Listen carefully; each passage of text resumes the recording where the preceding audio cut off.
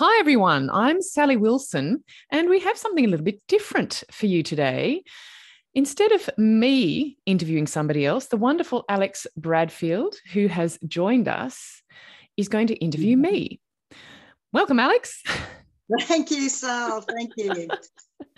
So, listeners and watchers, Alex recently authored a book called Energy for Life. She also spent decades as a relationships counselor, a career strategy consultant, a columnist, and also as a trustee of a philanthropic trust. And she actually made this suggestion to me the other day. She said, Sal, these interviews they're all great, but, has anyone ever interviewed you about what you're doing? So hence we have our program for today. So I'm actually going to just completely hand it over to you now, Alex. Oh, thank you, Sally. Thank you. Are you happy with going way back to the beginning? What do you remember about being a child?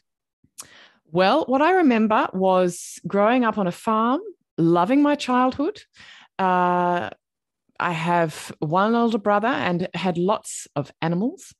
And one of the things that particularly stands out from that time was how I already loved to sing. And like all kids, loved that world of the imagination. But I remember, dressing up and going out into the paddocks with all of my jewelry on as a child, all of it, all at once, and singing.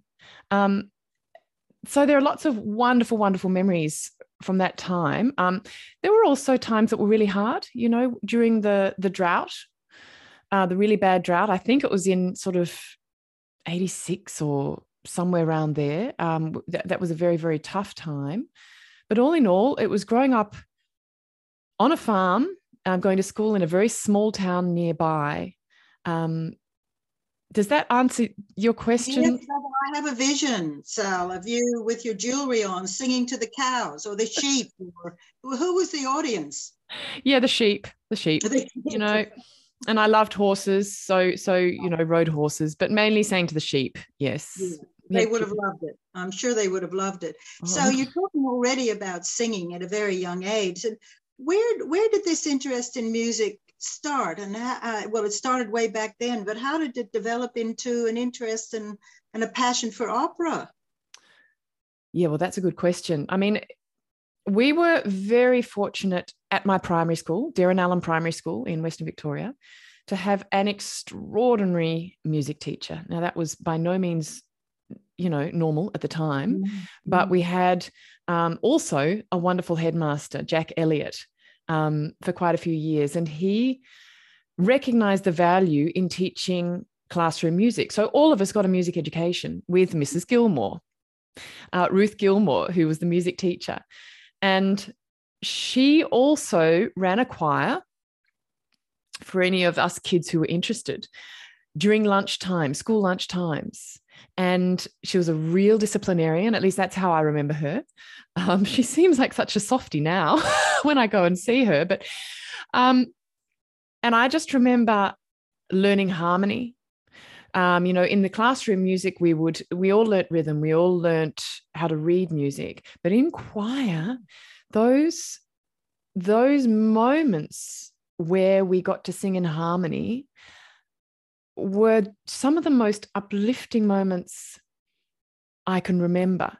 They talk about the endorphins that are released when we sing, particularly when we sing in a group. And apparently it's the same as, the endorphins that monkeys produce when they're grooming each other. So it's like this mass grooming going on when we're singing.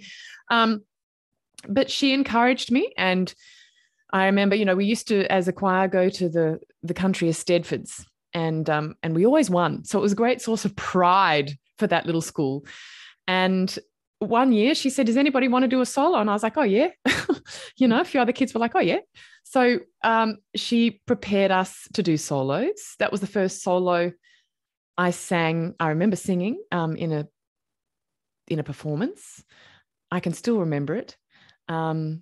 In a Spanish garden, there's a little tree. It goes on like that. So I've still got a recording of this little baby Sal voice. How old were you? I'll have to look up the date on the tape. Yes, it's a cassette tape. I think I was probably 9. What an exceptional school and an exceptional headmaster and teacher to Yep. have included that, because I learned only recently the correlation between music education and learning to read. And so often music is considered a nice to have instead of an essential part of an education. Yeah. Yep. And, you know, I did another episode of the podcast with James Cuskelly, who talks about that. He's a music educator. And, you know, and for people who can't afford to give their kids music lessons, it's not about giving them music lessons. It doesn't have to be at all. It's singing them little songs as you bounce them on your knee. And it's just incorporating these aspects of music into life, because, well, it's a part of who we are. In every culture, it's just so important. So now that was your first singing, but how did you get from there onto the operatic stage, Sal? Yeah, well, okay. So I, you know, kept being encouraged by some amazing teachers. You know, Tom Healy was my choir director at in secondary school, and his wife, Helen Seymour, they were amazing supporters. And anyway, that sort of, you know, that kept happening, the solos and the choirs and orchestras and piano and all that sort of stuff. I was very fortunate that I had those opportunities and that support. And then when I left secondary school, I didn't really know what I wanted to do. I had quite a broad range of interests, and I just didn't know whether I wanted to do music professionally. And so I thought, well, I actually need a year. So I took a gap year, what we call a gap year now. And I thought, I just need a year where it's all different, where everything's different, where I'm out of my, I didn't think of it in these terms at the time, comfort zone. One of the things I really wanted was to actually feel like a foreigner. I wanted to be somewhere where I felt like a foreigner. I don't know why. I mean, as a 17, 18-year-old. In a country town where everyone would have known everyone. Yeah, absolutely. But then, you know, secondary school was boarding school. Yeah, but I just felt like I had been in the very fortunate position of feeling safe, feeling like I belonged. And there was a part of me that was aware that not everybody has that experience. And so I went off to Japan for a year. I'd studied Japanese at school, went off to Japan for a year, worked in a traditional hotel with a kimono on and, you know, kind of extreme sorts of things. Worked in a karaoke bar, studied Aikido, studied, you know, ceramics and things like that. And came back to Australia a year later. I thought, no, I still don't know whether I want to do music professionally. So then I started an arts degree because it gave me the opportunity to study all these things that I knew I was fascinated in. I just didn't quite know where they were going. And then after a year of that, I thought, no, I'm ready. I want to do this professionally. So I started studying music at the Melbourne Conservatorium. At that point, I actually wasn't that keen on opera. It was art song that I loved, art song and chamber music. But very few people make a living singing art songs. So I studied opera as well. And once you study it and once your technique really improves and you feel the exhilaration of producing that sound, it doesn't happen overnight. It takes years and years and years. But once that sort of clicks in, then it is exhilarating. Not always, but it often is, just producing that sound and collaborating and with orchestras, and, you know, it's an extraordinary feeling. So that's how I then started to study music, and I went to the States on an exchange to Pennsylvania State University because they had a great program there with all sorts of wonderful subjects for singers, you know, pedagogy, you know, vocal pedagogy, and lots of opportunities for performance and doing operatic scenes. And, you know, we were allowed to, we had the opportunity to get up and perform every week there. And that was amazing. So really good teachers. And then from there, I I did a summer school, the Chautauqua Summer School. I don't know if it's still running.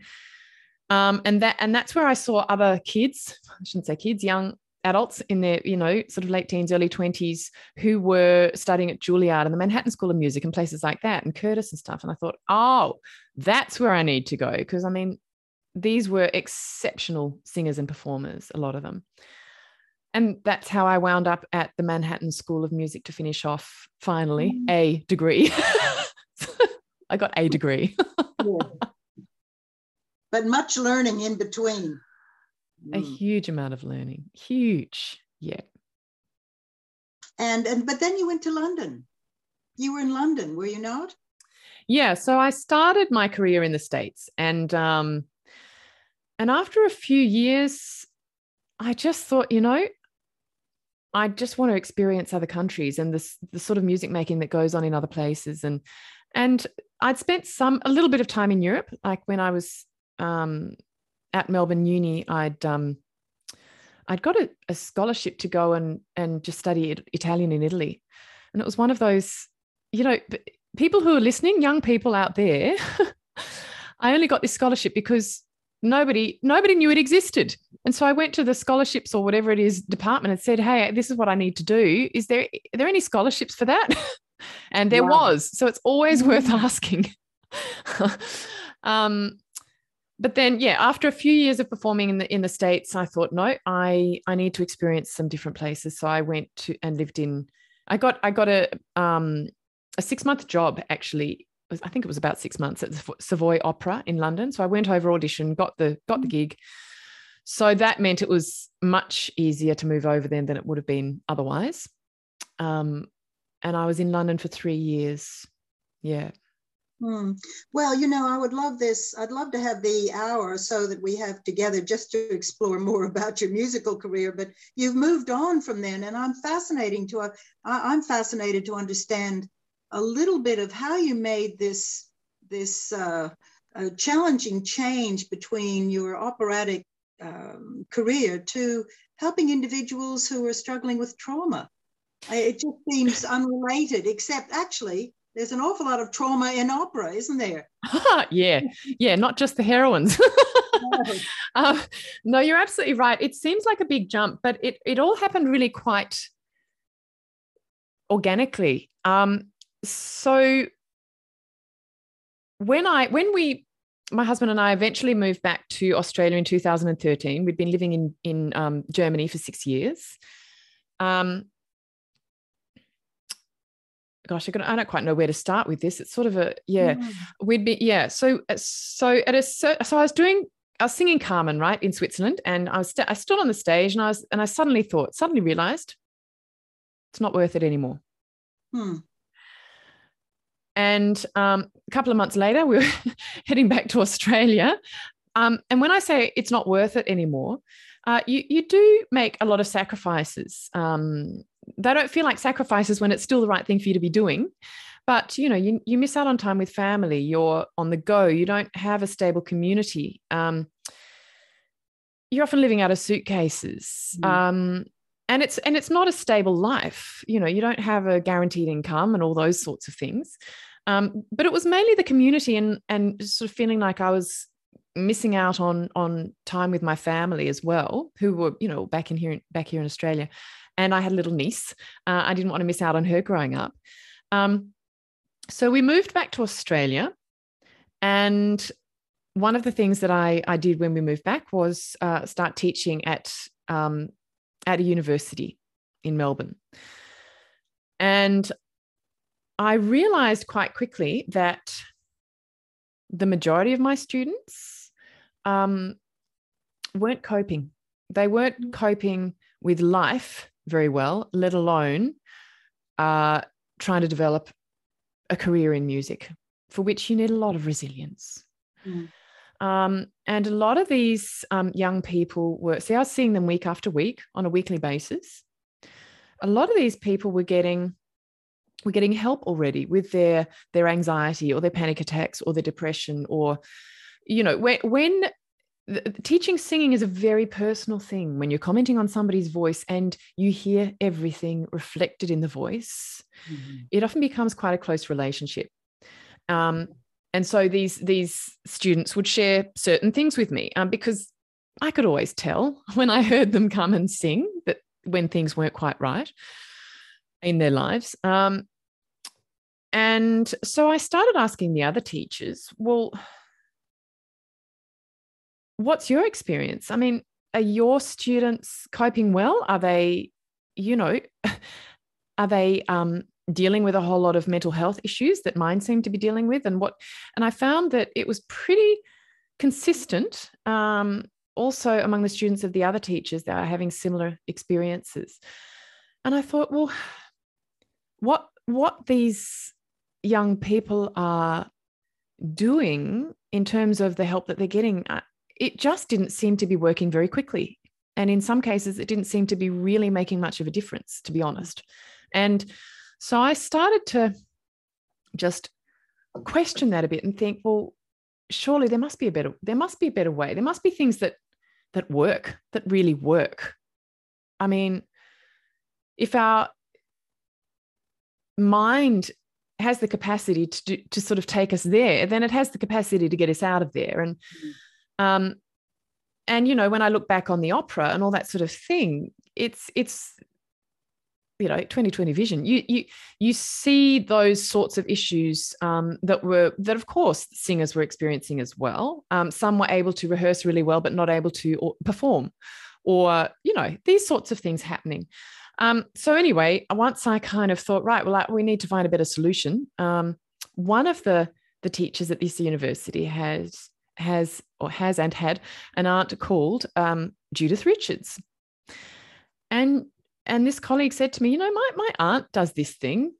Maybe you should talk to her and see, ask her what she thinks and see what her thing's all about.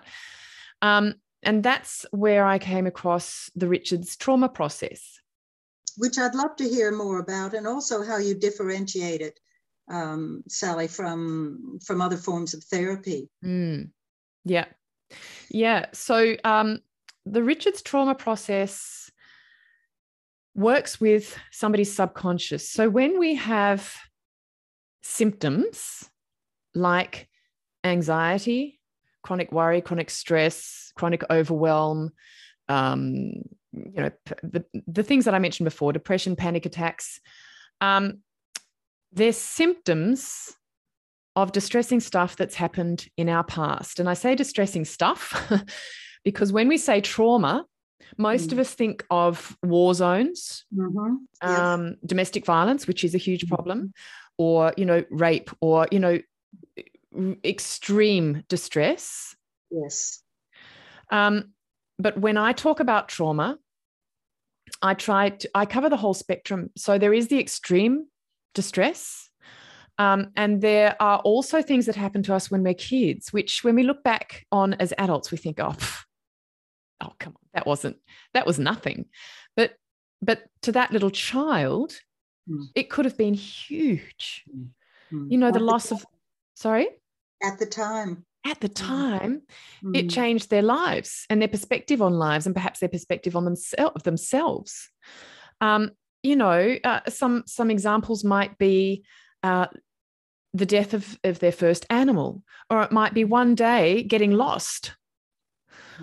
And the thing is also our nervous system is picking up information from when we're in utero. So if something distressing happened to our mother when she was pregnant with us, no, of course, it's not in our conscious memory, but our nervous system has already onboarded that information, which is often, I'm not safe. And so the same things also affect us in terms of preventing our best performance. It's stuff that's happened in the past that hasn't been properly resolved in our subconscious mind and filed away properly as a memory that's complete, that's not going round and round and round in our systems. Stuff that's led us to beliefs like, I'm not enough. Whatever I do, it's not enough, or I don't belong. When you look at high achievers, and high achievers form a big part of my clientele, high achievers in business and sports and the performing arts. The things that prevent their best performance are often things that stem from childhood. And often these are people who had what they considered fantastic childhoods, you know? Yeah. And I'm just thinking now, when you mention events perhaps in utero with your mother being depressed or upset or anxious herself that passed through the umbilical cord somehow, how, if someone doesn't even remember these things that may have happened in pregnancy or in the very early months of life or something, how can you work with them? So often you'll find that people have heard stories. So if a mother had a real, I mean, the birth experience for some mothers and babies is life-threatening. So if people have that information or can obtain it, I ask for it. Not in great depth. I don't want people to go into a lot of detail. They don't need to. But the thing is, we can turn off those, what I call videotape loops that are going round and round and round in somebody's system. Sometimes they're it's the videotape loop that is just constantly on automatic repeat. And other times it's a videotape loop that's just waiting for someone to press play, for something to trigger it. And those things can be anything from, a pattern of attracting unhealthy relationships, being attracted to unhealthy relationships. It can be, there are some people who are just accident prone. Well, where do you think that starts? It starts as a pattern, as a belief and a pattern, and then it repeats itself because our brain seeks coherence, It can be that whole thing of whatever I do, I'm never enough. So you can get Olympians who never feel like they're enough, no matter what they achieve. Very common. That's a very common thing, isn't it? Very. Yes. Now, the other thing I wanted to ask you, understand that the individuals you work with, you're not actually asking them to relive these experiences. Quite often it's so terrifying. If it is extreme, it's too terrifying to look at. So tell me more about that. So the way the Richards trauma process differs to a lot of therapies is that we don't need to hear people's stories. We don't need to talk about it. In fact, in so many situations, it's actually counterproductive because we don't want neurons, flooding to those superhighways that are already there that actually don't serve that person. And often in talking about our experience, our traumatic or distressing experience, we're deepening those unwanted neural highways.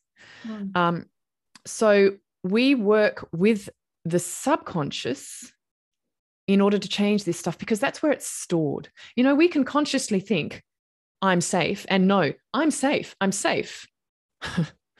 yet we can have a panic attack, even though we consciously know we're safe. It's because our subconscious runs our behavior, our lives, sort of 95% of the time. And if it thinks, I'm not safe, you're not safe, I'm going to protect you, it'll throw you into a panic attack or into anxiety, even when you consciously know that you're safe.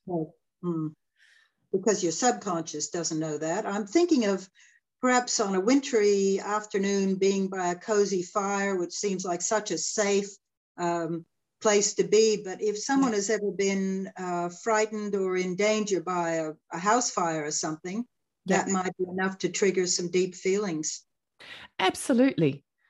A colleague was telling me about one of her clients the other day who, whenever she was in the kitchen and there was a man, any man, who spoke in a loud voice, whether or not it was directed at her, it might have been directed at the politics on the TV, she would go into a fight, flight, freeze, for her, freeze.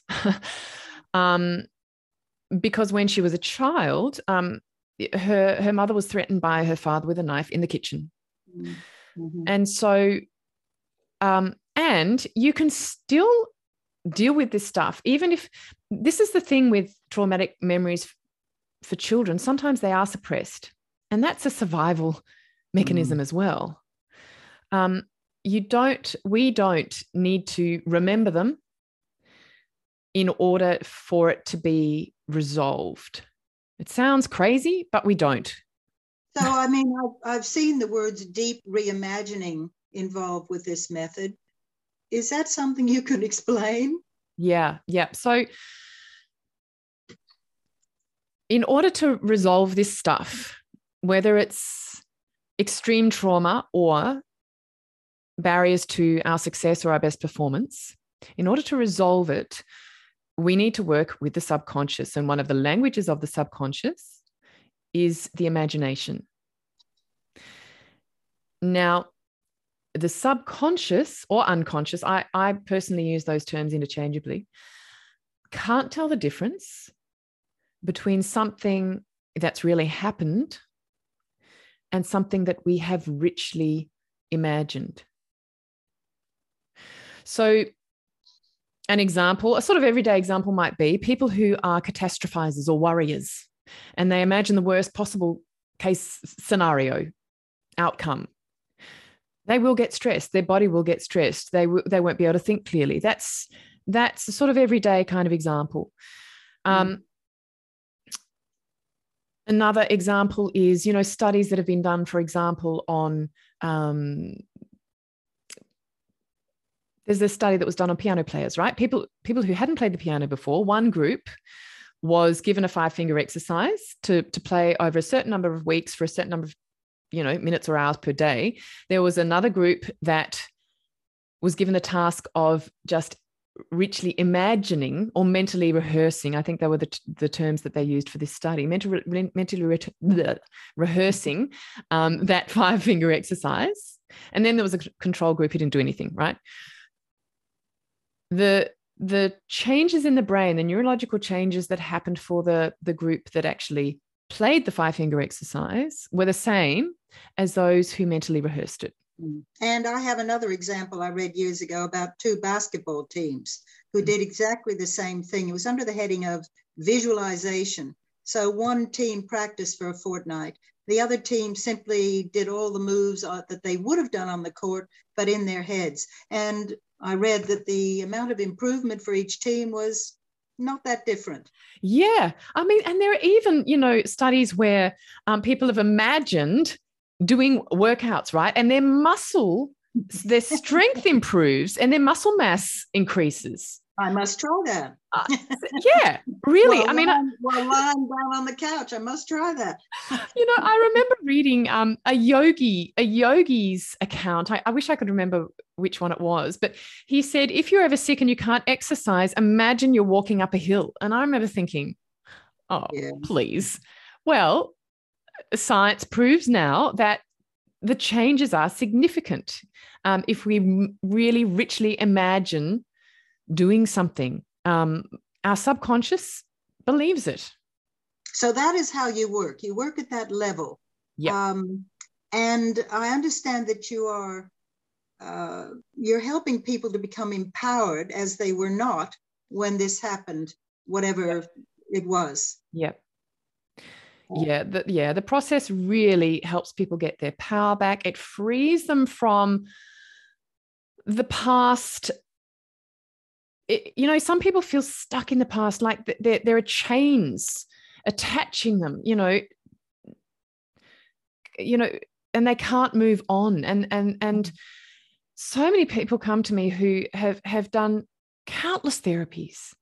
Another person just called up the other day, yesterday, and said, look, I've done so much. I've done so many therapies. And because I've had so many people in that situation, I can now say, you know what? Doesn't matter.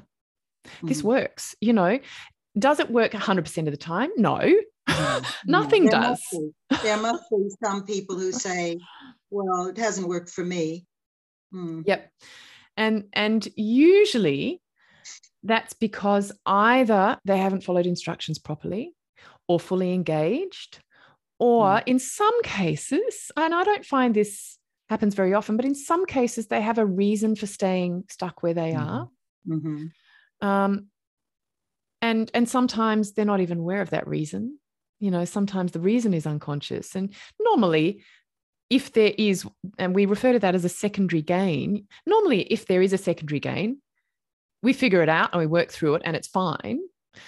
But there is the odd occasion where somebody deep down would prefer to stay where they are than get well. And the other situation where it might not work is if somebody gets to the point where they're really, really well, they're fantastic, life's just brilliant, and then they go back into a toxic environment. So, you know, an extreme example might be somebody who, you know, breaks their addictions. Let's just say they took drugs for a certain period of their lives. They're clean. They've done the work on the trauma, which usually was the reason that they were drawn to drugs to begin with. They've done the work on the trauma, and they're great. And then they go back and they hang out with friends who are still doing drugs. You know, or somebody who gets to the place where they're really, really empowered and then goes back to a partner who's narcissistic or manipulative or controlling. Yeah. And they're drawn back to where they were. Yeah, this sounds like such an interesting method for prisons. Do you know any therapists who have worked with TRTP in prisons? No. And my guess would be it's because they're still in a toxic environment. A lot of us have worked with people who have been in prison in the past or who've been offenders in the past. But if they're going straight back into an environment where there is a lot of toxicity and stress and, you know, all sorts of stuff, then you'd better to wait until they're out of there. Yeah. So is there another example that you might want to touch on without divulging any confidentiality, of course, Sally, of how this process has worked well? Yeah. And I would say that in terms of, so we do depression, anxiety, stress scores, DASS forms, with everybody, with our clients at the beginning of the process, the first session, and at the end of the process, which is, well, at the beginning of the third session. So there are usually 3 sessions. Sessions are 1.5 hours to 2 hours. So they're slightly longer than most other therapies. And a little caveat on that, sometimes it varies a bit. Sometimes we need to work with people a little bit differently, but that's the general framework. So we do a DASS form at the beginning of the first session and a DASS form at the beginning of the third session. And it's around 90% of people who have had severe or extremely severe depression, anxiety, or stress. About 90% of those people come down to a normal rating in that period of time. And a lot of us also do, we have a bit of a check-in, because it's just, you know, it's kind of a wonderful privilege to be able to see the transformation in people's lives. So some of us check in a month after the process, a month after we've worked with that client, or maybe even 6 months, just depends. And the results, they stick as long as somebody isn't going back into a toxic environment.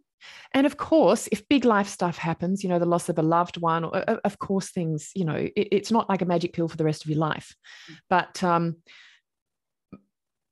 big stuff, has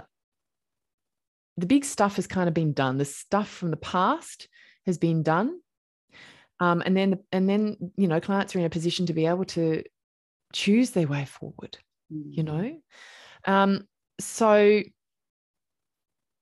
I'll tell you a couple of different client stories. And these are clients who've actually given permission for me to share their stories. I'm not going to share their names, obviously, but one client had a very traumatic childhood, as you know, quite a lot of my clients do, whether it's childhood sexual abuse or you know, domestic violence, growing up in that sort of situation. And she wound up with PTSD later in life. She also had a very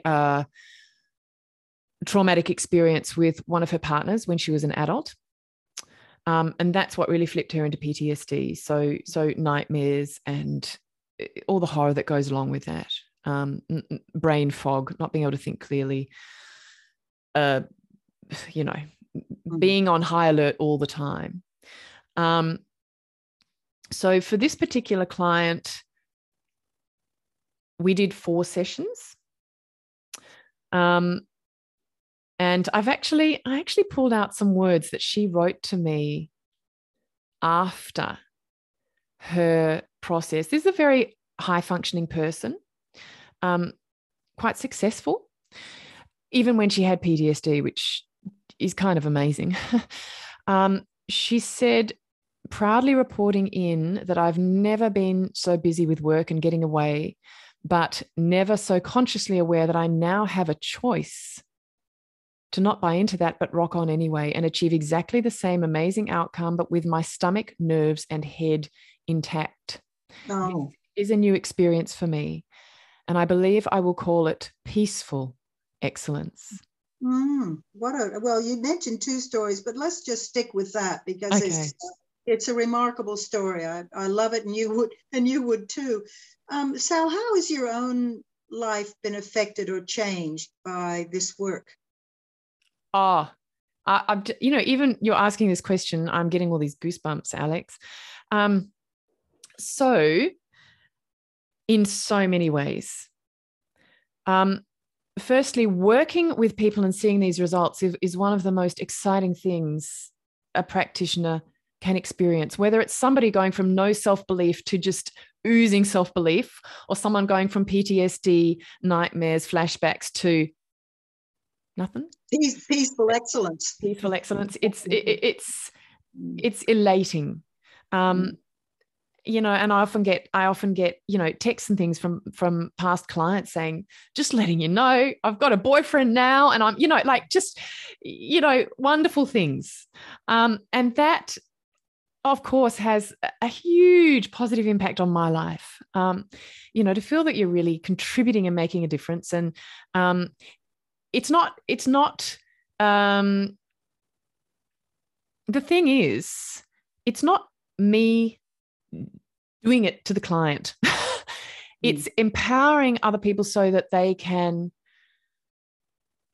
in a position to lead the lives they want to lead.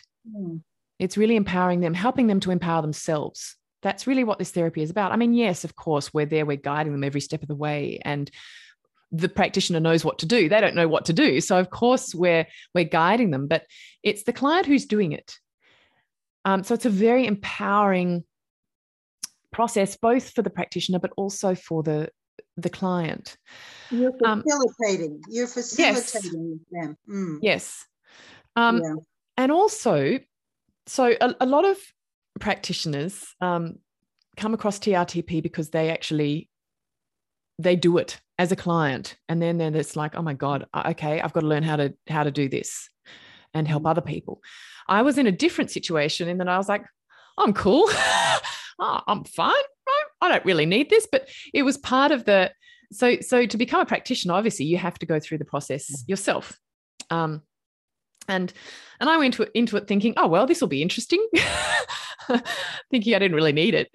And it's changed me on such a profound level that here's the thing. We're so used to our normal. My normal, which I hadn't even thought to question because it just seemed like it had always been like that, was actually carrying around a whole lot of guilt. I had imposter syndrome for a long time. I had perfectionism for a long time. And I'm talking, the kind of perfectionism that's a straitjacket, not the kind of striving to perfection because it's fun and it's rewarding and it's amazing. I mean, that is, of course, a part of it, but it was also that perfectionism of I'm not enough. Whatever I do, I'm not enough. Irrelevant of what I achieved, no, it's not enough. And once I did the process, I suddenly experienced life without just this burden of guilt, feeling like when things went wrong, it was my fault. And, you know, and I was one of those very fortunate people who had a blessed childhood. It's amazing what we can normalize. There are some clients who come and it was so normal for their parents to yell and scream at each other all the time. They just didn't question it. And it, you know, it has an ongoing effect on them in their lives, growing up feeling unsafe. But they're like, oh, no, yeah. They pretty much had a screaming match every night. Oh, you know. That was all right. Yeah. It's amazing what we can normalize as children. We often don't question things. I was talking to my family the other day, my parents, you know, as a little kid, this will make you laugh. Mum and Dad had this plant holder that was a polar bear head. And it scared the living daylights out of me. Like every time I had to go into that room, I'd be skirting around this polar bear head. I was absolutely terrified of it. But I didn't think to say, Mum, that thing scares me. I just didn't think to say that. It was just there. It was a part of our house, part of just the stuff that was around. So I didn't think to even tell them. And that's just the tiniest example, you know? Well, I just think being little, you're immediately helpless with these giant people in your life, aren't you? So I imagine every one of us has something that frightened us as a child that we're still a child within us, aren't we? Now, I'd love to go on forever with this. It's been so interesting talking to you. And, I've learned a lot, and I look forward to other chats maybe in the future. But thank you for being on the other side of the microphone for a change. Oh, Alex, thank you for suggesting this and for interviewing me. I'm not used to doing this much talking. I'm used to hearing the other person talk, but I will look forward to interviewing you, particularly about your book. And so listeners and viewers, you have that to look forward to. Thank you so much, Alex. And all of those people who joined us, whether it's on the podcast or on YouTube there, thank you for being a part of our community and for really being a part of this conversation.